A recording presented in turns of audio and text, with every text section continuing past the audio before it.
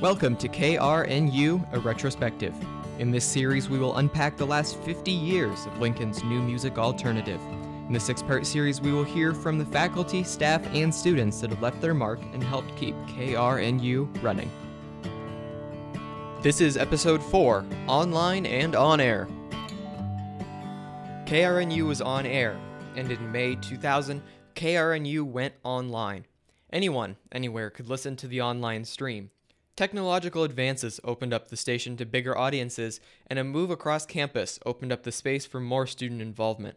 Renovations were completed on the new Anderson Hall, and the College of Journalism and Mass Communications moved into the new location in August 2001.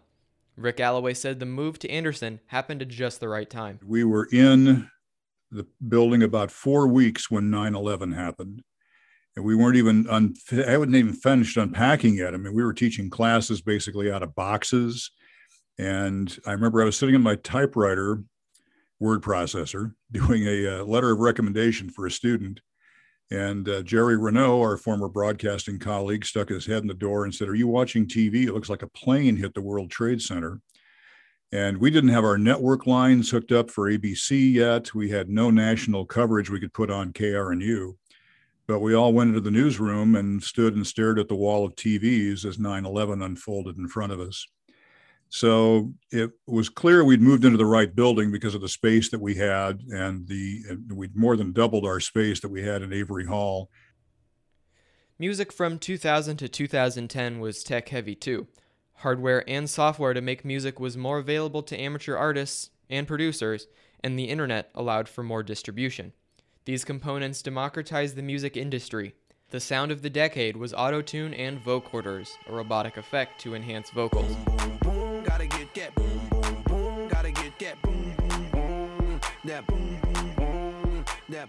Contemporary R&B would become huge in the early part of the decade, with artists like Usher, Beyonce, and Shakira topping the charts. All the single ladies, all the single ladies, all the single ladies, all the single ladies, all the single ladies, all the single ladies. Hip-hop would also continue to dominate well into the 2000s. Kanye, Nelly, Outkast, and Eminem became household names. Around the country, regional hip-hop scenes from St. Louis, Atlanta, and Chicago were thrust into the national spotlight.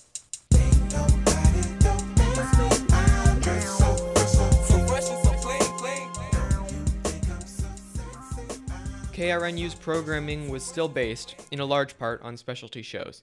These shows featured a wide range of topics, including Ryan Robertson's show, Lost and Found. Lost and Found started with a friend, Alexis Zagud and Joel Geringer. And, we really wanted to just, like I said, provide a showcase for a lot of these local bands. This was back in the days when P.O. Pears was still around, the Box Awesome. It was Chatterbox, and then it became the Box Awesome. Knickerbockers was still a thing back then. So I would go around and see these, really good bands playing in town. Duffy's was another venue that a lot of folks played at back then. And I just thought, more folks need to hear about this music. There'd be times on a Wednesday or Thursday where a really good band was playing and there were maybe 7 or 8 people in the audience. And I just thought, there's too much good music happening in Lincoln for folks not to know about it. So one of the reasons why I wanted to get the local music show started was to put more of a spotlight and more of a more attention on some of these local acts and try and get more people out to the shows and, get more of a following for these really good bands.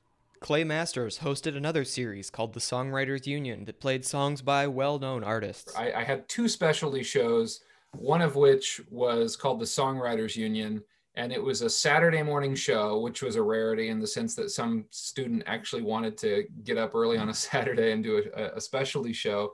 And what I do on the Songwriters Union, I don't think you can do this anymore, but I would play, if it was an artist like Neil Young or Bob Dylan, I would play an hour's worth of music by that one singer-songwriter. And actually Neil Young, the very first show I did, I hadn't interrupted for a little while. I was just playing a bunch of Neil Young songs. I remember the phone starts ringing and I answer it. And somebody's up on a Saturday morning. And the guy goes, "I haven't heard the news yet. Is Neil Young dead?" And I said, "No, this is a new specialty show on KRNU. I'm playing music by one artist for an hour, and I would take lesser known musicians, singer-songwriters, and play a half of a show if they didn't have as large of a catalog. The topics and themes of specialty shows on KRNU were only limited by the host's imagination.